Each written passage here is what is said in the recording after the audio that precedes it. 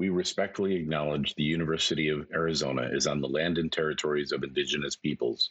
Today, Arizona is home to 22 federally recognized tribes, with Tucson being home to the O'odham and Yaqui. Committed to diversity and inclusion, the university strives to build sustainable relationships with sovereign Native nations and Indigenous communities through education offerings, partnerships, and community service.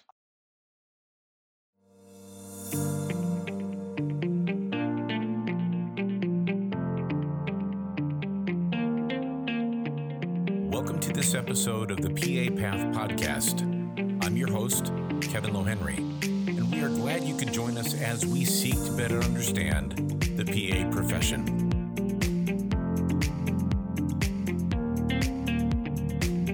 What we have really focused on in the past couple of years is really building up the infrastructure to allow for a more powerful presence in Washington.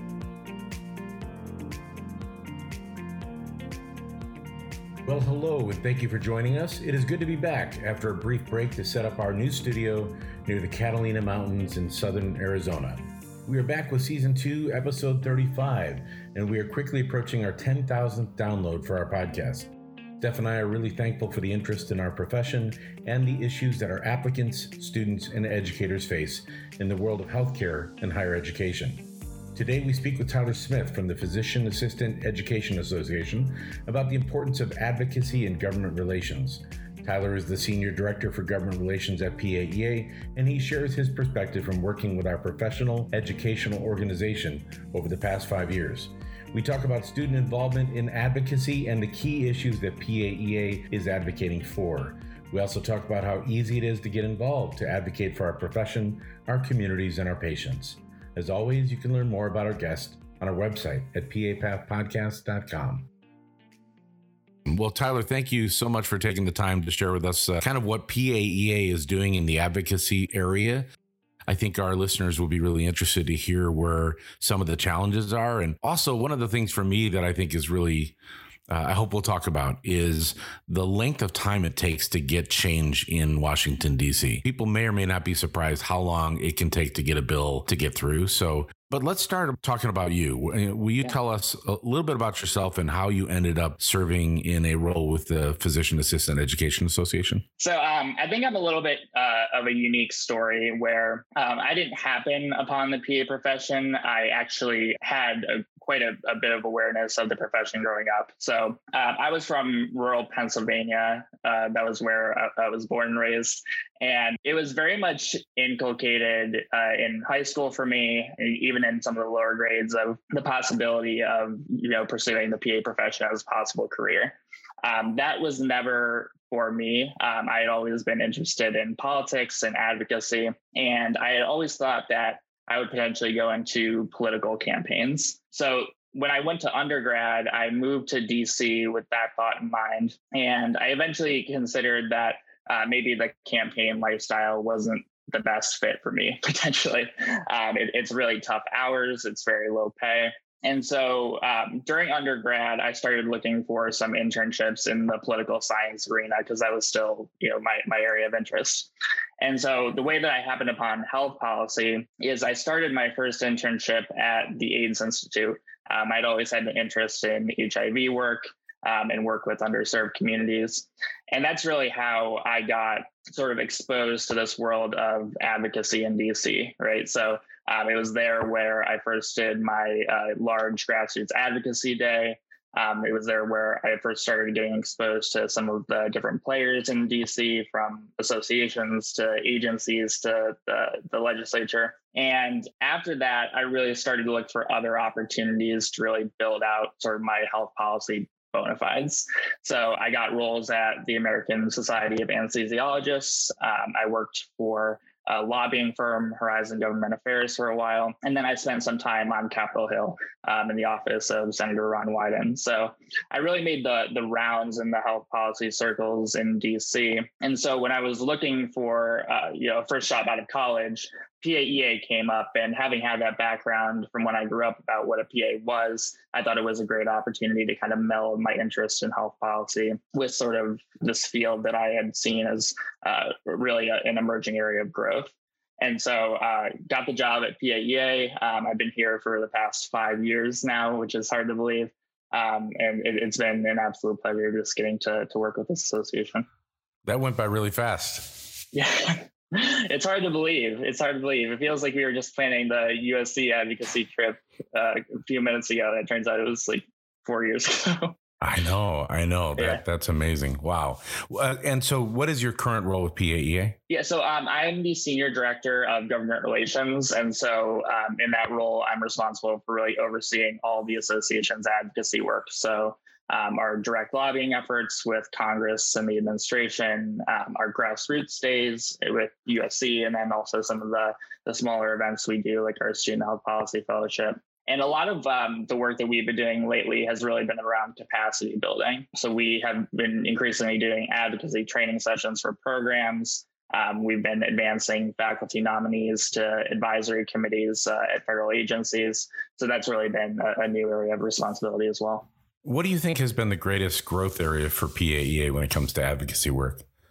Yeah, I think so. What we have really focused on in the past couple of years is really building up the infrastructure to allow for a more powerful presence in Washington, right? So I think where we had been in the past was assuming that we were going to be the 800-pound elephant in the room, where we hadn't put in the necessary resources to build up our cadre of PA advocates and really put PAs in positions of power. So that's why I and Dave Cahey, who I had the privilege of working under for a number of years, has really put emphasis into growing our training programs, putting PAs in positions of power so that we can really increase our influence prior to trying to move significant pieces of legislation. Yeah, I think one of the things that maybe our listeners would be surprised by is the number of aides that work on Capitol Hill that actually know people that are in PA school or thought about being a PA themselves. And so that's always been surprising to me when we go to make a pitch. They are, oh yeah, I'm totally familiar with PAs. And I think that's getting to be more and more common. Is that your experience? Yeah, I think certainly even in the past 5 years that I've been doing this work, I've had to do less and less of an educational part of the pitch, which really equips me to provide more time to the policy side, explaining some of our priorities like clinical site access, diversity in the profession, and other things, rather than just sort of doing the basic ground laying work. And, to your credit, a lot of that has been made possible by the work that you've done by getting the USC trip set up. I always tell your students when they come to DC and some of the other students that we bring they're a part of this years-long process of increasing awareness of the profession and then ultimately creating the infrastructure that's necessary to move the bills that we want to see. Thank you. Thanks. I mean, I think my time with PAEA on the board really woke me up to the possibilities of advocacy. Mm-hmm. I think prior to becoming active with PAEA, hitting the hill and pitching the PA profession, I just figured that these experts in government knew what PAs were and either didn't care or, cared enough to allow some growth in the profession, but not a lot. But the truth is, they really don't know what PAs are. And in fact, they're, from my experience, they're approached by so many different stakeholders with different varying degrees of challenge that it's impossible for them to kind of keep up on top of things. Yeah. And I think that kind of speaks to a different way that we've approached advocacy over the past couple of years as well. So historically, like I've said, we have tried to move bills that very narrowly benefited certain parts of the PA profession or address needs that were specific only to the profession. But I think one area where we've had quite a bit of evolution is identifying opportunities of interest on the Hill. So whether it's the opioid crisis, whether it's the maternal mortality disparities that we've seen for a number of years, and really explaining how PAs need to be part of the solution and how we can contribute through the unique capacity of the profession. Yeah, I think when we have worked to integrate ourselves into places where the Hill is already interested, we've had a lot more success than when we're just trying to push things that are important only to our specific cohort. Do you think that then plays a role in terms of if you get one or two victories, then things start to build up in other areas? Yeah, I think so. And I think, again, this goes back to the importance of the infrastructure work, right? So, a lot of the work that we do is just building relationships with congressional offices, endorsing their legislation, putting out social media and things that are important to them. And I think, when you help people on the Hill and you meet them where they're at, they're more inclined to work with you on things that are your particular priorities. So I think what we've certainly seen is a cascading effect over the past couple of years as we've been more active in the rural health debates, as we've been more active in some of the public health responses, having those relationships built up and then providing a platform for future collaboration. Yeah. So if I'm a student listening to this and I don't go to a program that actively does advocacy, how do I get involved in becoming educated on the process? Yeah, so we have quite a few resources available on the PAEA website. So I think one of the most helpful places to start would be our Grassroots Action Network. That's under one of the tabs on the website. And that's a resource where we provide monthly policy updates on what we're working on, and then also what some of the other grassroots advocates across the country are doing. We disseminate action alerts on pressing public policy developments that allow people to contact their representatives pretty easily. And then we also, if you're interested in building capacity, not only for yourself, but for your program and for your fellow students, we provide a platform to request advocacy trainings where PAEA staff can come to speak to your program, to talk about the process and other ways to get involved. So that's definitely probably the biggest resource that I would point out to them. And you've also developed a health policy fellowship for students that has been really popular so far. Is that right? Yeah, that's another thing where it's hard to believe we are moving into our 9th cohort this year. So the Student Health Policy Fellowship is one of the most intensive opportunities we offer for grassroots training and advocacy development. So it's a competitive process that we run every year from May through July.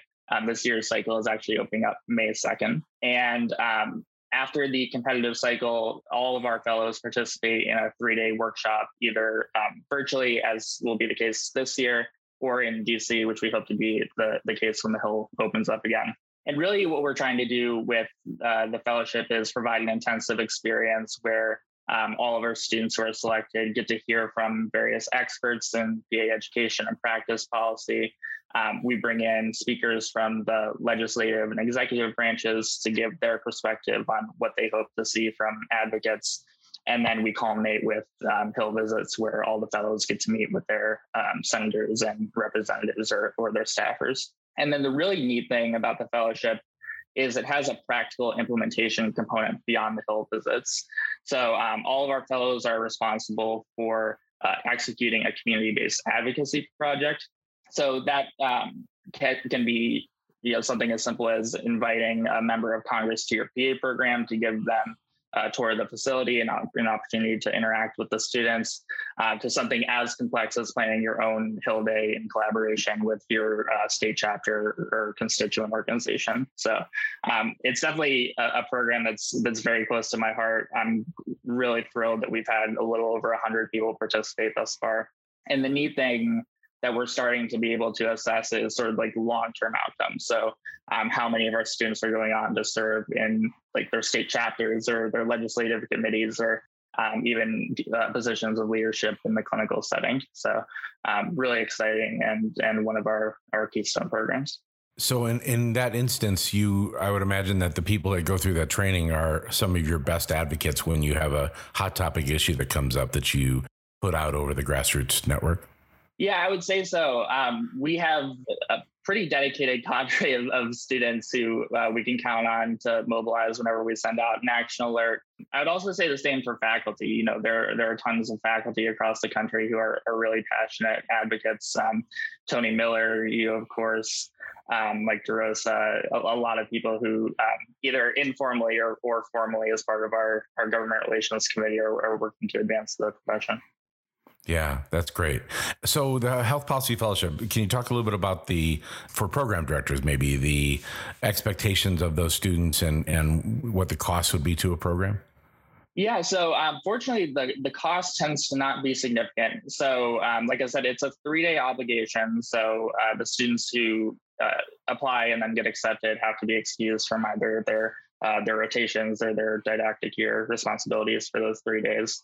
In terms of other obligations, so we have every student, when they apply, identify a faculty mentor who can help them on the ground execute their projects, whether that's navigating sort of the institutional bureaucracy when you're trying to bring a member of Congress to your program or the like. But there are no costs really associated with the fellowship from a financial perspective.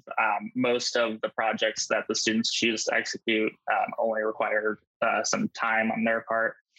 So it's fortunately an opportunity that we've intentionally tried to make as easy as possible for any program that wants to participate to do so. And what are some of the benefits to the program that you've seen occur from the past 100 fellows? Yeah, so I think one of the things that we focus on with the fellowship is obviously cultivating some of these public policy advocacy skills, but we also have a dedicated leadership curriculum. So we have content that, whether we bring in speakers from the PA world or other organizations where PAs are leaders, we have them focus on why it's important for PAs to take an active role, whether that's in policy or in the clinical environment, and also why students are responsible to be advocates for their patients, even if they don't choose to be advocates in the public policy field.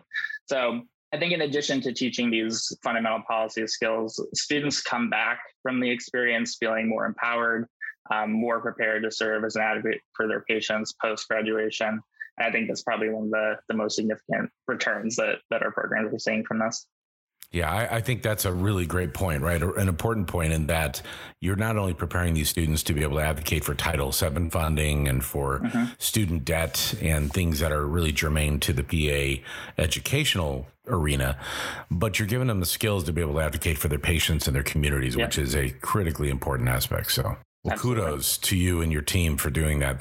I've seen it personally, and they're just so empowered. And to watch students go to the Hill, from the USC experiences, I'll just share that I have so many memories of students who were very afraid to go. They're so intimidated by the process of going to speak to a representative or a senator or the staffers, right? And in fact, when they get done, they're glowing because they realize how important this is, and also that they have a voice and that these individuals who represent them are actually really interested in what they have to say. And also that they underestimate their own expertise, right? So one of the things that I always tell students that are coming to our trainings is when you go into these Hill offices, at least on the subject that you're there to talk about, you're the smartest person in the room, right? So these people want to learn from you. You are the expert in what it is to be a PA student. You are the expert in what is challenging you on a day-to-day basis, whether it's higher costs for borrowing student loans, whether it's an inability to get clinical placements in a timely and affordable way. So don't underestimate the expertise that you bring to the table because it's substantial. Well, let's shift gears just a little bit in that I think that most of us in the United States would say our political system is fractured or it's limping along, and it is very frustrating to be on either side of the aisle. I think there is a sense from at least my perspective that we have this polar opposition these days that we didn't necessarily have maybe 20 years ago to this extent. And so how do you advise students who are going to the Hill to deal with issues around healthcare when they're visiting a person who represents a Republican community versus a Democratic one? And is it just a waste of time to go to an office for somebody representing Republicans around issues of healthcare, or are there strategies that you can use to help engage with them on that conversation? So I'm not going to lie to you, and I'm not going to say that it works to take the same approach with a Democrat that you're taking with a Republican. I think you're right about the increasing degree of polarization that we're seeing in DC. But I think a way that we have found to navigate around that is to really be informed about what the members care about and where you can meet them. And I think one of the fortunate things I have working for a PA Education Association is our issues aren't terribly controversial. We have something to say about rural health when we're going into Republican offices. We have something to say about the opioid epidemic when we're talking to Joe Manchin in West Virginia. who's been in the news quite a bit lately. So I think a key part of our advocacy strategy is being incredibly well informed about where we're most likely to make progress with the folks that we're talking to, and really focusing on those elements of our policy agenda that have the greatest potential to move in particular offices. So I'm going to be talking about something differently with Karen Bass's staff than I am with Joe Manchin or Kirsten Sinema or John Barrasso. But I think you would be surprised about who some of our strongest champions are on the Hill. So just to give you a little bit of a story, I guess it was a few years now, when we were working on the student documentation issue, where preceptors could use medical student documentation by verifying it, but had to re-perform NP and PA student documentation. Our biggest champion on resolving that issue was John Barrasso, who is an incredibly conservative Republican from Wyoming. So I think that's just a great example of how we have issues that we can talk to Republicans about. We have other places where we'd like to see new investments in the National Service Corps, Title VII, and that's where we tend to rely more on our Democratic friends. But there are very few offices, I think, where we wouldn't have something to say with them and where we couldn't find common ground, even in sort of this broader environment of polarization. Yeah, I agree. I was also surprised by that. And I think having come from both Arizona, where I resided at the time that I was in LA, and also, representing California for the program, I had a chance to go to both offices. As I'm sure you remember, I would go to Senator Kyle's office or Senator Flake's office or Senator McCain, who I just really enjoyed getting to know over the years from sharing on the same flight with him to DC from Phoenix. And they love veterans, and that as a veteran who became a PA and as a profession that was founded initially on veterans, I think there is some story to tell there too. So I think you're absolutely right. It's just craft your message and make sure your personal story connects on something they care about. So you mentioned Karen Bass. Representative Bass is one of the front leading nominees or candidates for office as the mayor of Los Angeles. So what is that going to mean for PAEA to potentially lose one of your biggest advocates in Congress? Yeah, I mean, it's certainly a loss. It's been a pleasure working with Congresswoman Bass's staff for a number of years. But I think, when we plan out our work, both in the short term and in the long term, we're really focused on diversifying our relationships so that we're not in a predicament where we're solely reliant upon one office to kind of carry our water. So I think particularly over the past couple of years, we have dedicated significant time to branching out to the offices that we think are most likely to serve as champions for us moving forward. And there's really a great cadre of folks who have been elected over the past couple of years who are really interested in health professions education issues. One that I'll just call out is Lauren Underwood from Illinois, actually a former fellow with the American Association of Colleges and Nursing, previously worked at HHS under the Obama administration, and is a nurse and former nurse educator.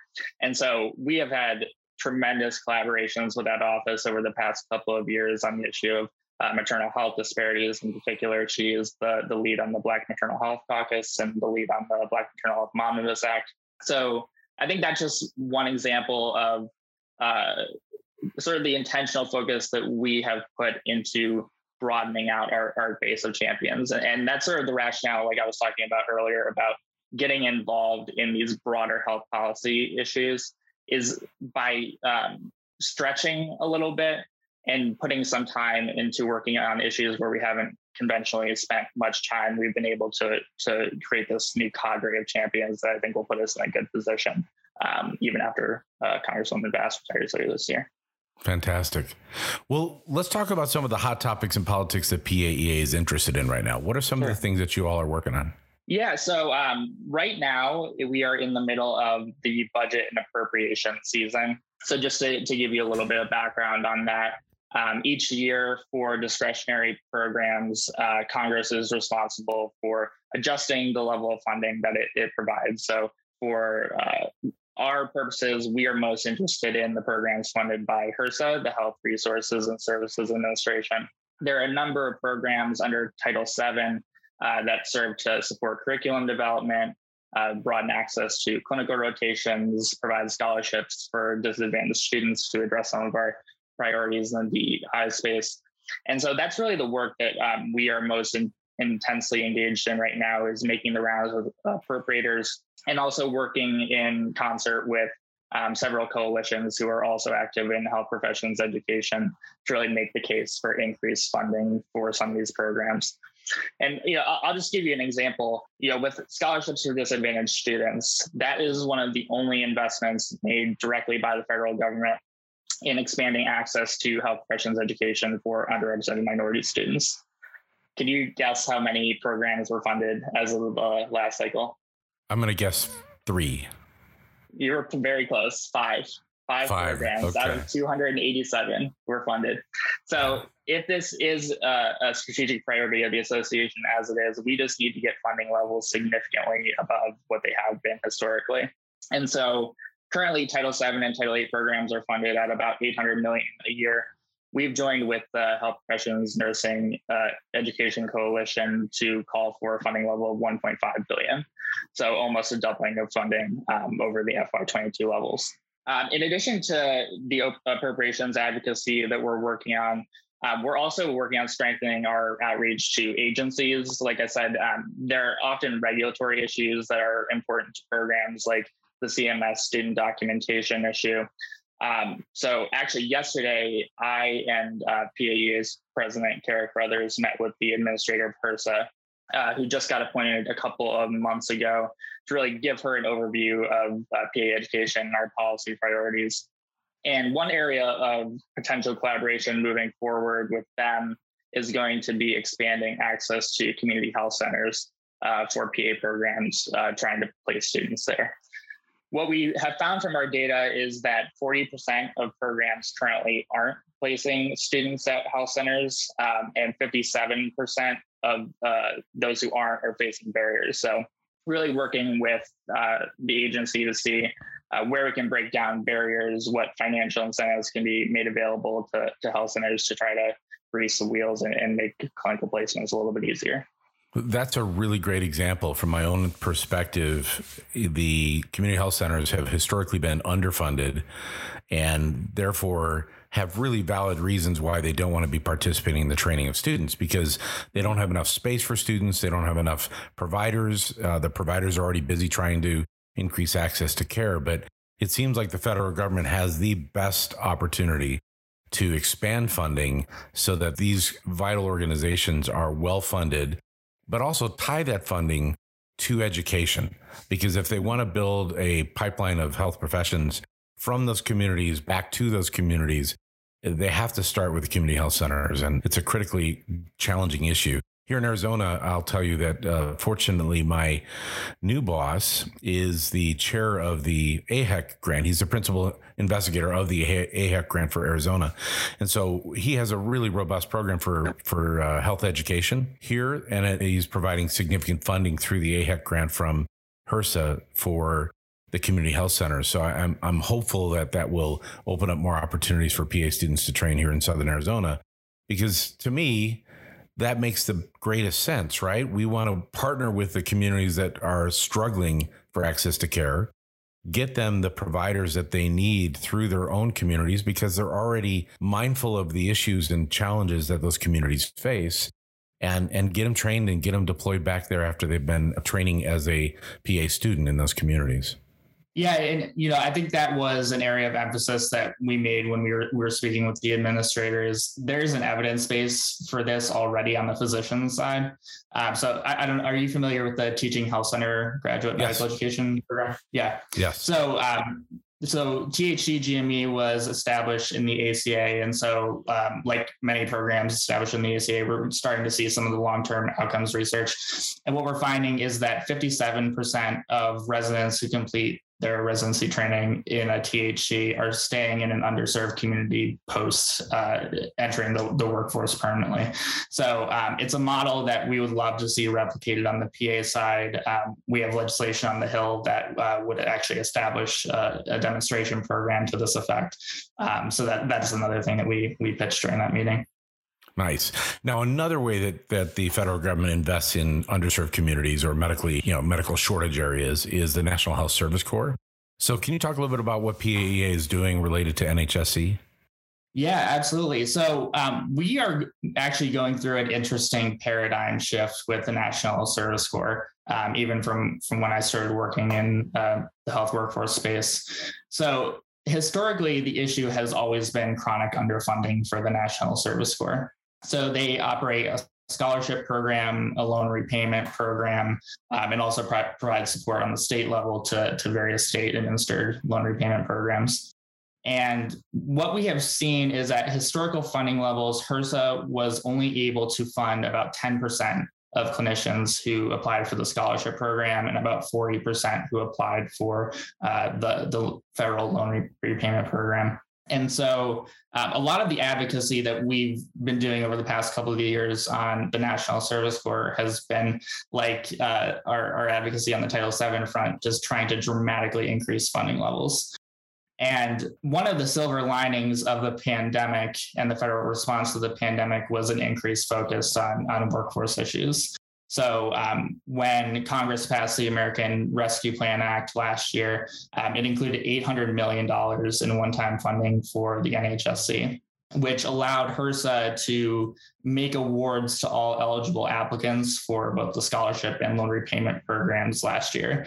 So I was actually just looking at the numbers. We went from a situation where there were a little over 100 PA students who are participating in the scholarship program to over 500 as of the last year. So the paradigm shift is we've gone from a problem of having chronic underfunding to a problem of actually not having broad enough awareness among PA students and graduates that this exists as an opportunity to really lower the cost of financing their education. And so what we've been doing over the past 6 months or so is really trying to build out the resources that we have to spread the word about the program. So we've done webinars with HRSA. We have actually just started building a new NHSC resource page so that students can hear from alumni about their experience participating with the program. They can navigate all the state loan repayment options and the other options to see what's best for them. And that's actually rolling out today. So great timing to be able to share that with you on the recording here. Yeah, to me, it's just crazy, right? So when I was at USC over that decade, we had about 49 scholars. Mm-hmm. And I think the first year I got there, I was interviewing in October 2010 when 9 or 10 of those students from those classes were awarded the scholarship. And that may have been a single year where they did a large appropriation again, like you just mentioned. And then every year after is typically 2 to 3. And then just this last class before I left USC had at least 8 or 9. And so I think for me to watch those students be debt-free or close to debt-free, right? They have undergrad debt in many instances, but debt-free from PA school. And the difference it makes for them moving forward economically for them and their families. To be able to do that, and really the catch is you practice general medicine, primary care medicine in an underserved community for 2 to 3 years, depending on how many years you take that scholarship, is just astounding, because then you do your time and then you can decide, is primary care still the best thing for me? Now, obviously, NHSC is hoping that you'll stay committed to that community, and in many instances they do. But I think it is a amazing program. So I don't know, did you get a chance to listen to Steve Neal from a couple weeks ago from Indian Health Services? Yeah, I did. Mm-hmm. Yeah. So Steve was talking about this, and, from his perspective, he left a underserved community in South Los Angeles and moved to the Navajo Nation to be a PA there, and has been there for a long time now. And to hear him talk about their financial stability because of that, after going to one of the more expensive programs in the United States, is really amazing. So I think it's something that everybody should check out. Yeah, I think that's a story that's really borne out by the data. I think one of the reasons why it's been so easy to advocate for the National Health Service Corps is we have really robust outcomes data, especially compared to some of the other programs that HRSA funds. And what we're seeing from the data is 80% of NHSC alumni continue to practice in an underserved community after the completion of their service commitment. That's strong data. Strong data. It's not always necessarily the site where they're practicing at for their service commitment, but the evidence is there to show a durable impact from this investment. So yeah. We talked at the beginning, on the outset, we talked about the timeline for change in Congress and to get bills finally into place. Can you talk a little bit about that and maybe use an example of one of our best wins in the last decade?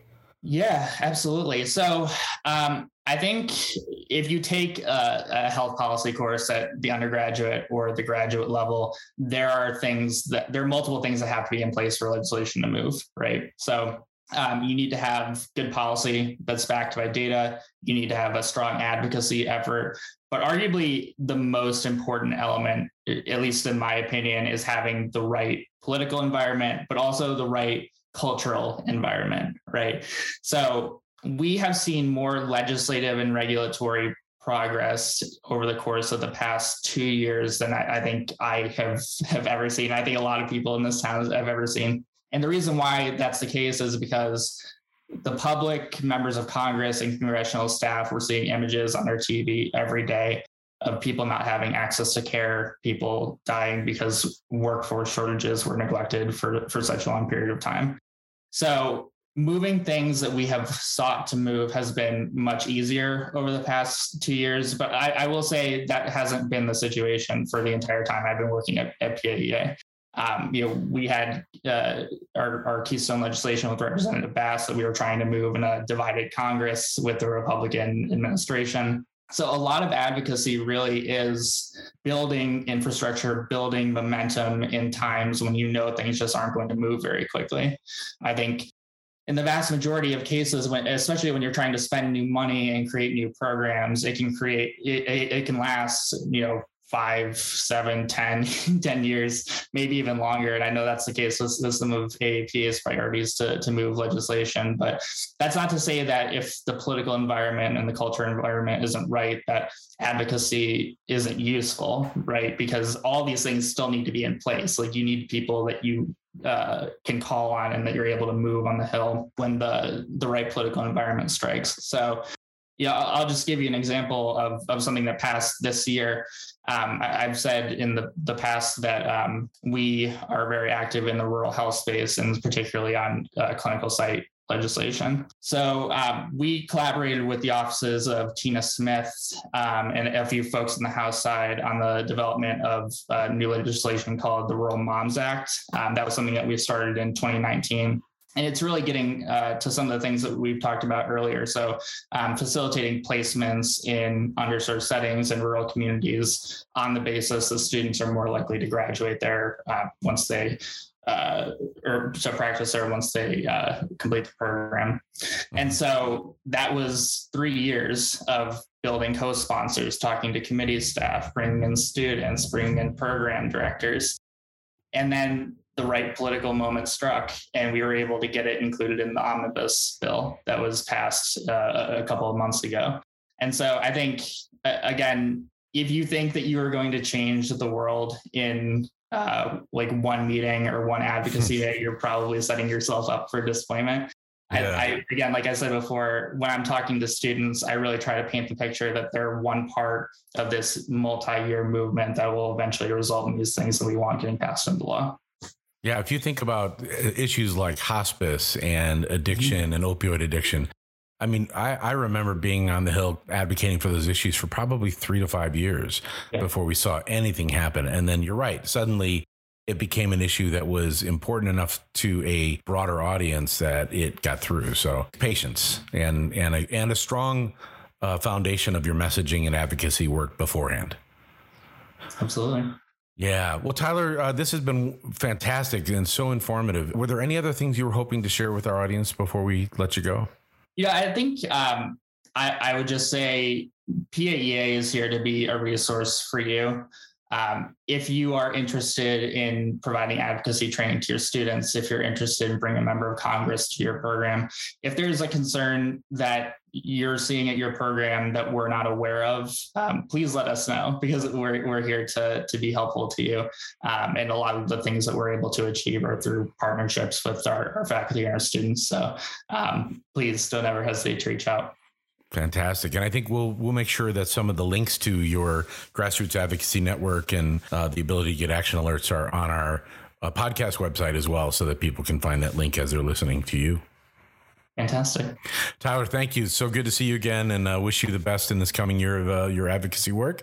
And please say hello to all the people at PAEA. Absolutely, will do. Thank you so much, Kevin. We want to thank Tyler Smith for his time and insights on the important issues we face in our national political venues. Tyler provided us with some outstanding information related to the National Health Service Corps and their scholarships, Title VII funding, and the Student Health Policy Fellowship. Tune in next week as we speak with former PAEA President, Dr. Justine Strande Oliveira, from her home in Portugal. Dr. Strande Oliveira shares her perspectives on the profession, and we learn about her new career as a novelist with her upcoming historical fiction titled The Moon is Backwards. Until next time, we wish you success with whatever path you are walking in life, and thank you for joining us. The purpose of this podcast is to provide news and information on the PA profession and is for informational purposes only. The views and opinions expressed in this podcast are those of the speakers and guests and do not necessarily reflect the official position or policy of the University of Arizona.